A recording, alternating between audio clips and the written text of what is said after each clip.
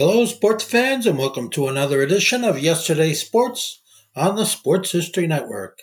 And make sure to check out sportshistorynetwork.com/giveaways. I have two signed books I'm giving away. One is titled No Nonsense Old School Weight Training, and the other is Reliving 1970s Old School Football. Growing up as a kid in Western Pennsylvania, I loved to listen to the radio and go to ball games with my dad down at the Pittsburgh Pirates. And watching the great players like Willie Sturgill, Kent Acolvi, John Candelaria, and a big right fielder named Dave Parker. We have the biographer of Dave Parker's book, Cobra, A Life of Baseball and Brotherhood, that co-wrote the book with Dave Parker. Dave Jordan is his name, and he joins us to talk about the book in just a moment. Hey, this is Darren Hayes. You've probably heard me on the Pigskin Daily History Dispatch. Well, welcome to my journey of learning more about sports history, and we're going to do it by learning about the great athletes and the uniforms that they wore, as they both tell a lot about the games that we love and have watched so much throughout most of our lives. These are the chronicles I'm going to share with you on what I've learned through my journey in the Sports Jersey Dispatch. Hello, my friends of sports history. This is Darren Hayes of the Sports Jersey Dispatch podcast. Welcome once again to the Pigpen, and welcome to another great episode where we get to talk to an author about a legend in sports. And this time it's the game of baseball, which we are getting ready to hit the season here in full stride. And this is one of my personal favorites of when I was growing up. We're going to be talking with Dave Jordan, who wrote a book, a biography on Dave Parker, with Dave Parker. We'll bring him in right now. Dave Jordan, welcome to the Pigpen. Oh, Darren, thanks for having me here. I'm very excited to hang out for a little bit.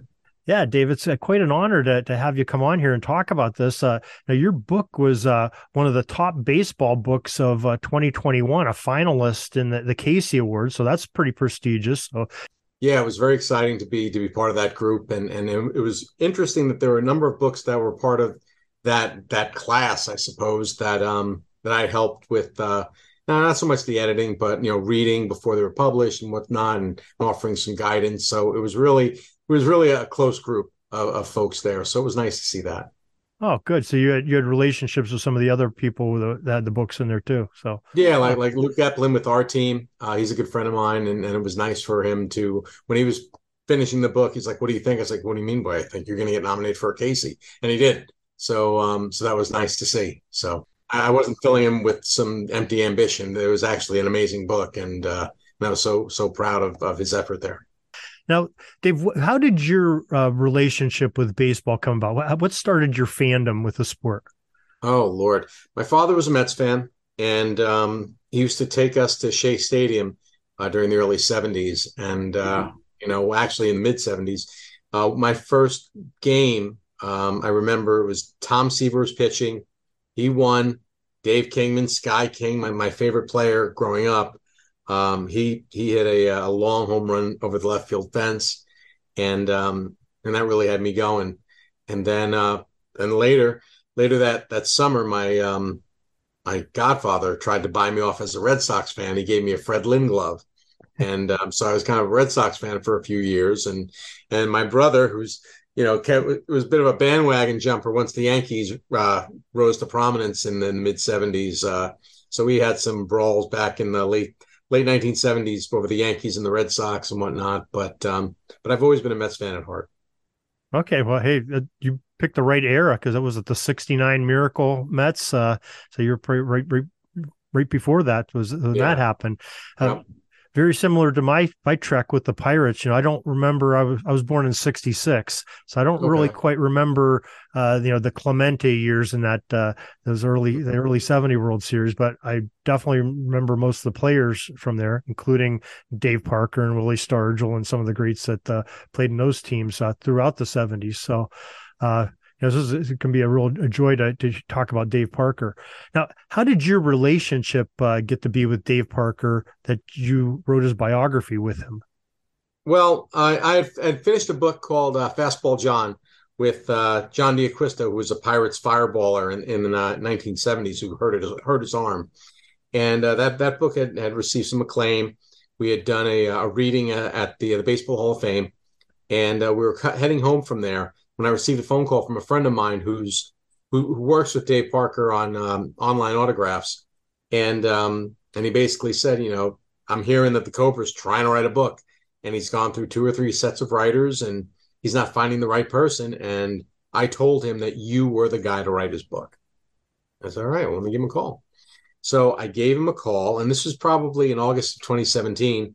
And the big man was very upfront. He's like, I'm working with someone right now. I have a contractual agreement with them. And I said, all right, well, you know what? I've knocked out a book. I've knocked out a 500-page book, and I know what it's going to take to get this done. Godspeed to you. Here's my number. When you need me, call me. And then what happened was about 3-4 months later, I found out that another baseball player was on his 3rd autobiography. And you know what? I'll just say it here. Ron Guidry was publishing another book. And I know Yankee books sell quite well, and they're enormously popular. But Ron Guidry was a comparatively vanilla player for one baseball team. There's not a whole lot of drama there other than George Steinbrenner nonsense. And I was a little annoyed, and I hadn't heard anything about Parker's book, which I knew was just explosive. So I reached out to the big man, and I was like, Dave, what's going on with your book? Guidry's not just writing his 3rd book, he's about to publish his 3rd book. And I know you have a better story than he does. I was like, yeah, well, it fell by the wayside, this, that, and the other thing. And I said, look, I'm here to help you. And if you don't want to write a book, God bless and best to you and your family. But if you want to write a book, I've done this before. It's not my first rodeo. I'll send you my book so you can get a look at it, what my book looks like. And if you really want to do it, we can do it. And they was like, keep talking. So the way it stood out, I mean, this was probably in late fall, early winter 2017. We would talk every Sunday morning from 11 till 12:30. But we didn't talk about baseball. We talked about football. And football is Parker's favorite sport. He Really? always, and if you read Cobra, you'll see how much he loved football. And we would just talk about the NFL, we talk about the Bengals and a little bit of the Steelers and whatnot. And it would basically be my football Sunday pregame show was talking football with Dave Parker. Oh, wow. and we did that from probably December until the Super Bowl. And because on a Sunday, he'll sit there in his easy chair from 1 o'clock till 10:30 at night watching the games. And he'll have friends over, and there's food going around, and it's always football Sunday. It's a very special day at the Parker household. So once football season ended, we kept talking, and we were done talking about football, and he was basically like, all right, you want to write something? We'll do one article. And we'll see how it goes. And he said, what do you want to write about? I said, what do I want? He's like, what do you want to write about? I said, I want to write about the politics of right field in the wake of the Clemente tragedy. He's like, I know all about that.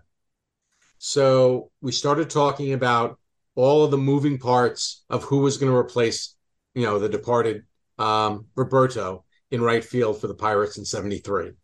And it's a story involving Milt May, involving Sanguin, involving the rookie Richie Zisk, Gene Kleins, and numerous other minor leaguers who never quite made it.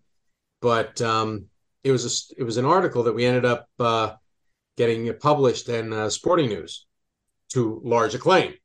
And Parker started receiving all these accolades from friends and family, former teammates. Everybody loved the article. And it was called Brother, Brother, Brother.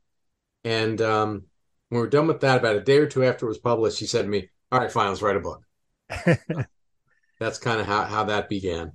You cemented the deal then with just showing them your work and how it was to work with you and the great piece that you put out there. That's very cool story. So Parker ended up being the right fielder, but was he the right fielder in '73? Is he the...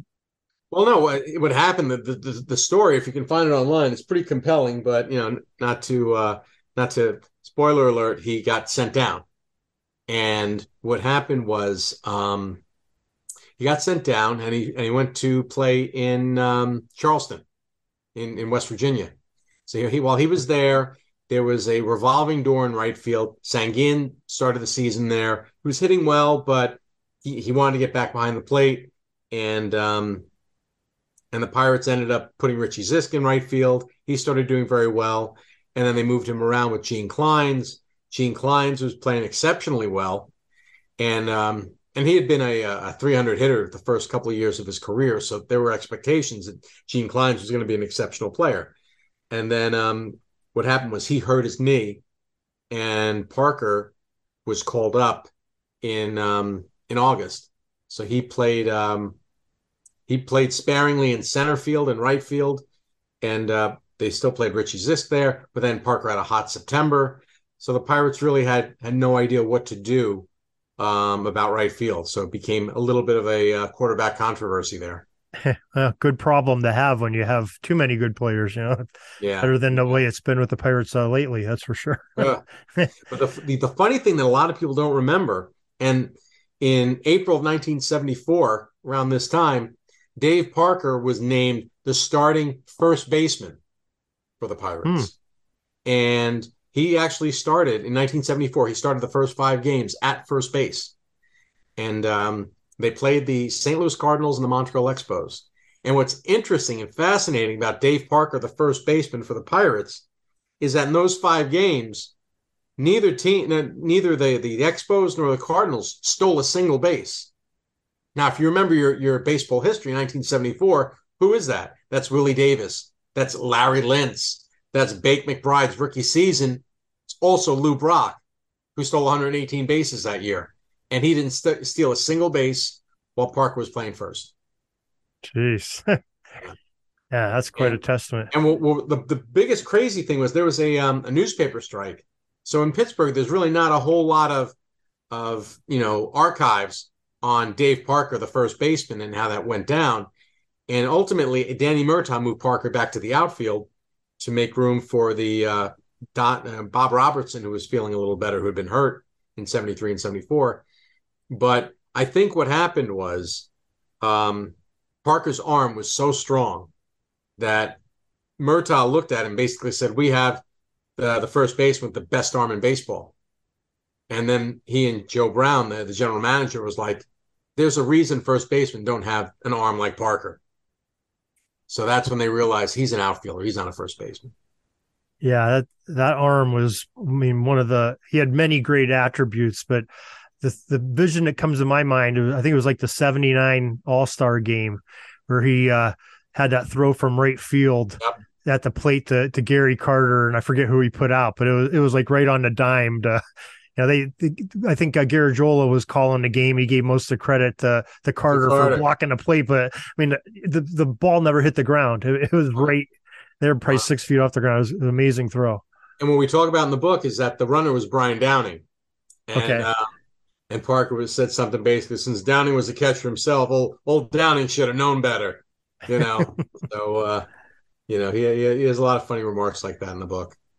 Yeah, he was pretty incredible, that's for sure. So he ends up getting the right field job, and at some point in time, Stargell comes out of the outfield, goes to first base, solidifies that for a while. But quite a 3-4 in the batting lineup for the Pirates for the next 5-6 years at least with those two. There's actually a story that goes to that as well. It was the spring of 1975. And Danny Murtaugh and Joe Brown were going to give Parker 500 at-bats. No matter what he was doing, he was getting his 500 at-bats. And they were going to stick him in the outfield. They were trying to figure out what to do. Al Oliver, at this point, had sworn off first base. He didn't want to play first base anymore. He was an established veteran, and he wanted to just be in center field, and that's where his spot was. So there's an inter-squad game, and Danny Murtaugh sticks Parker in center field. Doc Ellis is on the mound. And Doc Ellis, colorful character, everybody knows his story. And Al Oliver, very straight-laced gentleman. But Al Oliver and Doc Ellis had this warm relationship. There was a brotherhood between them. And Doc always stuck up for Scoop. Always stuck up for him.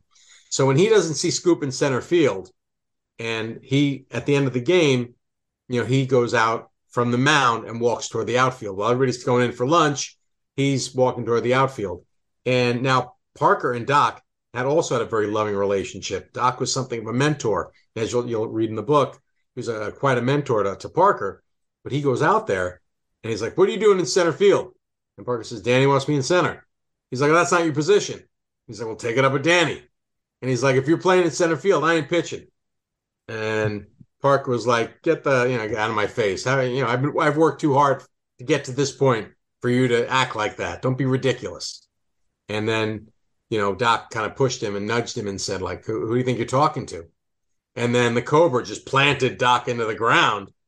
And Doc looked up at Parker and said, you hit me, you die. And Parker kind of let him go, but Doc was still pretty sore about it. And later that afternoon at lunch, Parker's eating and he looks out and he sees down on another field that Doc and is just like being very, very vocal and animated. And Willie's just standing there like this and Doc saying this and that and the other thing.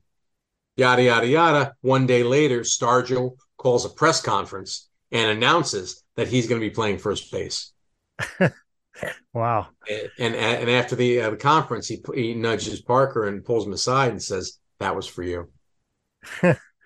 Wow, that's an amazing story. I never heard that one. That's Yeah. good. Wow. And it's probably about time for Willie. He was getting a little older at that time too, a little larger, and he'd been playing earlier in his career. I think so. Yeah, it was like that, and his knees were creaking a little bit from playing 5 years on the artificial surface. But if you look at the numbers, and even the sabermetric numbers for defense, Stargell was one of the better outfielders in the game for the time that he was out there. He put up some very respectable numbers, and he wasn't a liability by any stretch of the imagination. No, I'm not saying that, but I'm just saying, especially I'm picturing, 1979 Willie Stargell, and I can't picture that. A little bigger. Man, yeah, I can't picture that man being in the outfield and center field at all, or left field. So, great story. Now, I guess I've been neglectful. I have not let you say the name of your books. Why don't you go ahead and say the name of your book and where people can get their hands on it? Oh, it's called Cobra: A Life of Baseball and Brotherhood by Dave Parker and Dave Jordan, and it's a release from the University of Nebraska Press.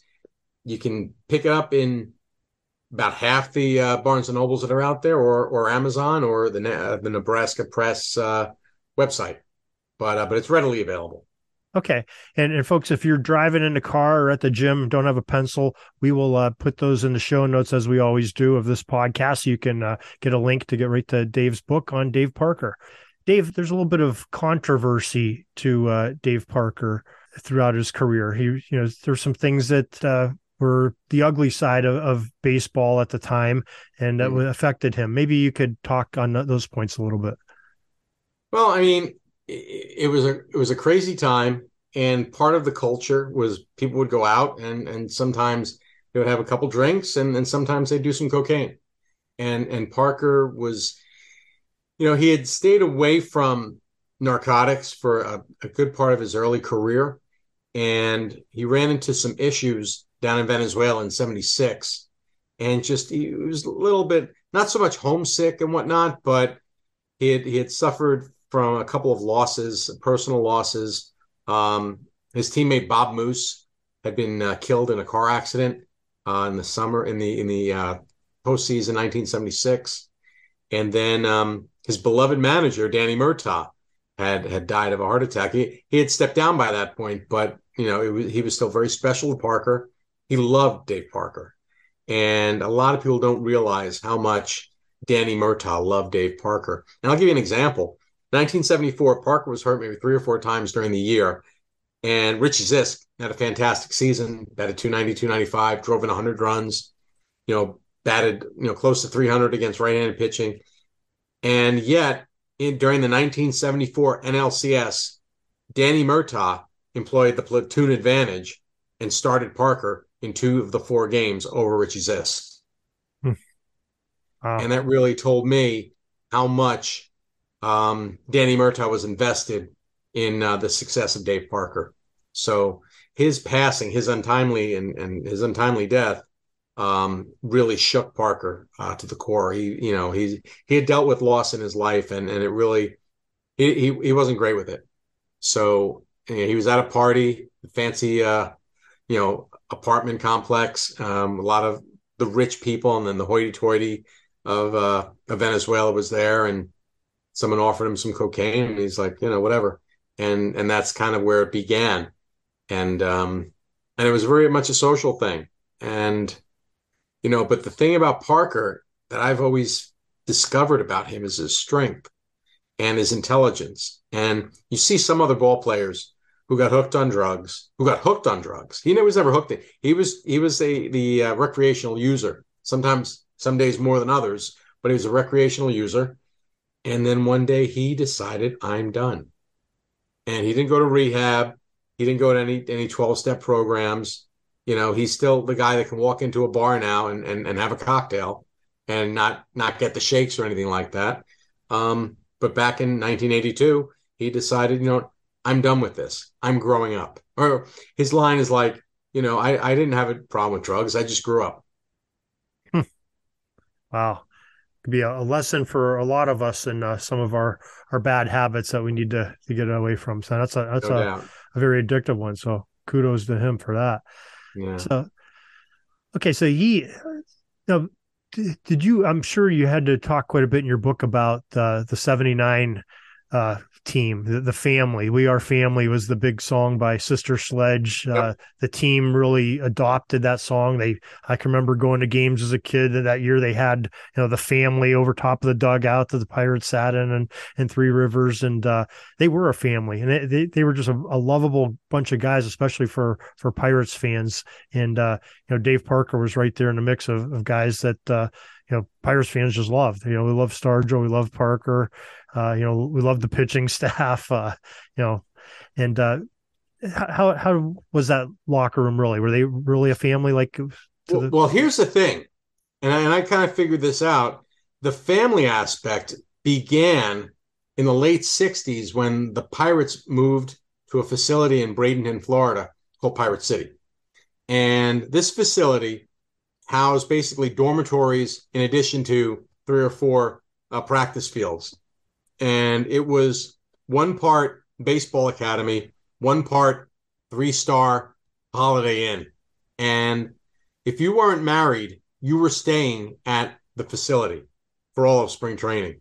And they were very nice. And then the thing about the book, just to get off for a second, is that Parker went to the Pirates and essentially said, give this guy whatever he needs, open the Rolodex, I want him talking to everyone. And the Pirates were fantastic. Not only did they, open the all the contacts and all of his teammates. I spoke to maybe 75 players, coaches, managers, agents, and they also gave me a tour of Pirate City. So I got to really go through the entire facility and have an idea of how these players got together. So Willie Stargell would be eating in 1970, or even Clemente would be eating lunch with a guy in A-ball. So it was really like that. And they all got together. They ate together. They slept together. They went out to the same bars. So the aspect of family begins in the late 60s, in late 69, or I guess spring training 68, 69, rather than 77, 78. So it was an aura that was around this organization for many years before the 79 season. Wow. And it was not just the major league level, you're saying all the way down through the farm system from spring training. Wow. Indeed. And one of the things when you write a book about athletes and ball players, you find like if you run into somebody like George Brett has a million memories. So he's not going to remember something that happened on June 13th, 1975. But if you have conversations with guys who had a cup of coffee, guys who didn't even make the majors, whose career ended in Double-A, they'll remember that time they played an exhibition game against Hank Aaron. So they've told that story, 10,000 times. Dave Parker has 100,000 memories. Some guy who didn't get out of A-ball might have 5, but those 5 are just, right on his brain at all times. And he's able to talk about them and whatnot. So getting in touch with 12 to 20 of those minor league players also enhanced the narrative of Cobra's book. Now, how did he end up getting the nickname Cobra? Because I can remember as a kid, it was one of the favorite things when he would, during home games, he would get up the Swami song for the India. Yeah, I love the Swami From song. India, it would just play, and you knew that Dave Parker was stepping in that batter's box, and Yep. something good was about to happen. How did he Yeah. get that nickname? Well, here's what happened. In late May of 1975, a former heavyweight boxer, Izard Charles, had passed away. And Izard Charles was known as the Cincinnati Cobra. And media circles back then, Cincinnati Cobra, Cincinnati Dave Parker, Cincinnati Cobra. Bob Prince, who loved giving players nicknames, as everybody knows, he decided that Dave Parker was the Cincinnati Cobra. And the Pirates trainer, Tony Barone, he was also a big boxing fan. And he decided, yeah, here's the Cincinnati Cobra. And then Cincinnati Cobra 2 weeks later just became the Cobra. Wow. That's the story. Yeah, you bring back fond memories of listening to Bob Prince and Lanny Fratteri and all the great Pirates announcers they had over, especially in that era. I listened to them on the radio almost every night in the summertime. That was my nighttime ritual. My mom would say, "Hey, get to bed, turn off the lights." And I had that clock radio where you could set the timer on it, and it'd always be on the Pirates game, when you were on. I was right there with you with Bob Murphy and the Mets. Yeah. And I guess at that time it was Bob Murphy, Lindsey Nelson, and Ralph Kiner. They would switch both television and radio. And, Bob Murphy put me to sleep every night. It was wonderful. I shared that story a few years ago with one of my kids, and they're like, "Well, Dad, why didn't you just put it on TV?" I'm like, "For one, we didn't have cable TV back then, and two, they weren't on TV all the time. It was, you might have like Monday Night Baseball or maybe a Saturday game. But you got very little did you get to see. In Erie, Pennsylvania, we got to see very few games on TV. Mm-hmm. You go see more at the ballparks than you could on TV. But maybe there was a Monday game or no Tuesday game, the Wednesday game, no Wednesday game. Then it was Friday, Saturday, maybe the Sunday game, always a Sunday game. But for the most part, not every baseball game was on television. And here's the interesting thing about Cobra. In the book, it begins, we talk a lot about the party atmosphere and the family and good times and going to restaurants and going to bars and going to clubs and these guys hanging out like buddies and whatnot. As Parker grows older and he evolves, baseball evolves. And we talk about the infancy of free agency, and we talk about baseball as a business. And one of the lines we use in the book is that Cobra is about $1 million talent just before baseball became $1 billion game. And we talk a lot about that and how, to your point about not the games weren't always on because teams inexplicably believe that if the games were always on, nobody would go to the ballpark. But they didn't realize if you have the games on every night, you're going to just crush it with advertising. And they didn't really recognize that until 1983, when you started to see cable stations picking up rights for baseball games. And one of the soft themes of the end of the book is how broadcasting saved baseball. And we talk a lot about that. Yeah, I think broadcasting saved many a sport. I've talked about it on other podcasts about how it saved football. Definitely, the NFL wouldn't be the behemoth it is today without the giant television contracts and things like that. In baseball, you're right. It's it's sort of not as popular. Football's probably overtaken as the most popular sport in the United States, but it's definitely still a relevant part because it's on TV every night during the summer. Yeah. And that's one of the things we talk about at the end. And I'm not going to, kind of ruin the plot line, but I will say that at the end of the book, something happens to Parker on the same day that Major League Baseball signs a $1 billion contract with CBS. And then after that, nothing's the same. Okay. So. Well, there's our teaser, everybody. Dave, let's give them the name of the book once again and where they can get it. It's Cobra, A Life of Baseball and Brotherhood by Dave Parker and Dave Jordan. And you can find it at Barnes & Noble or your nearby bookstore. You can order it.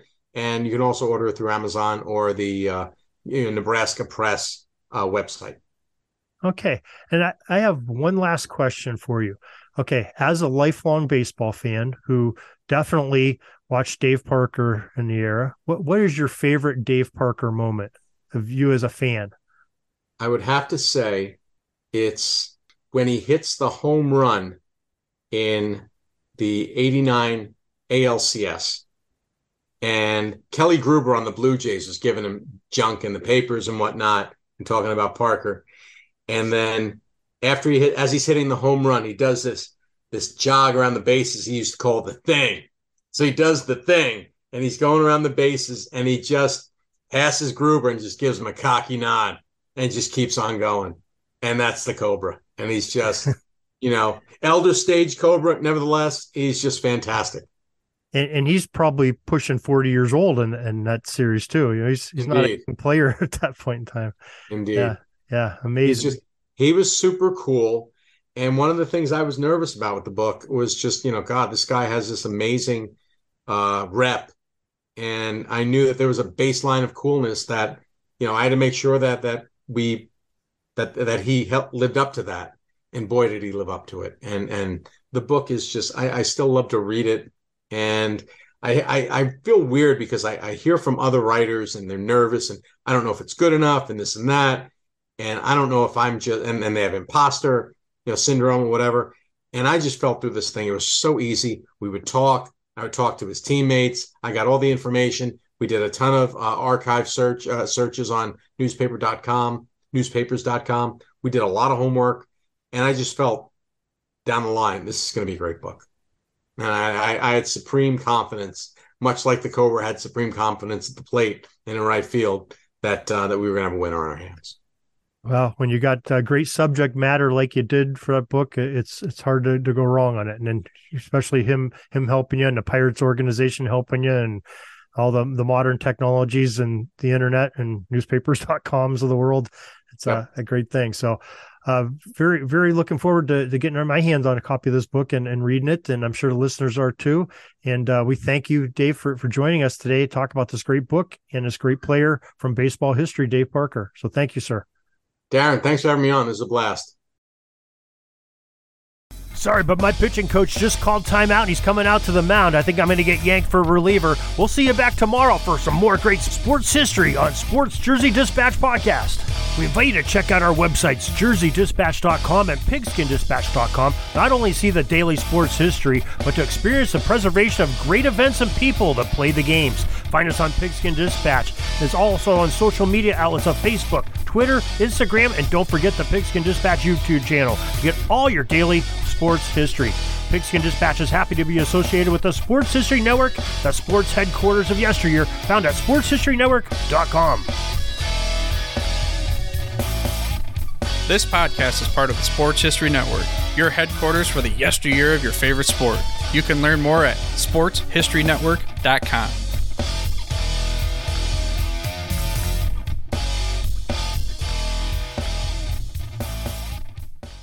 Hey there, sports history fan.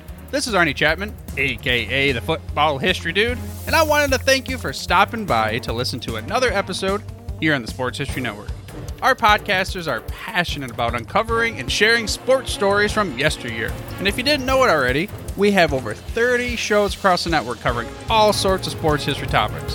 In fact, here's a glimpse into one of our awesome podcasts here on the network. Each week, the official Football Learning Academy podcast will take you deep into the history of pro football through interviews with players, coaches, or administrators in the NFL, as well as interviews with Pro Football Hall of Fame selectors, authors, and historians. You'll learn how the game evolved and important moments that shaped the sport into what it is today. And don't miss the Pro Football History Nugget of the Week. Listen to the official Football Learning Academy podcast on the Sports History Network. How about that? I bet you're super hyped to go listen to that new podcast, right? Well, to learn about this show and all the other podcasts on the network, head over to sportshistorynetwork.com/podcast. Again, that's sportshistorynetwork.com/podcast. Head over there today to find your next favorite sports history podcast.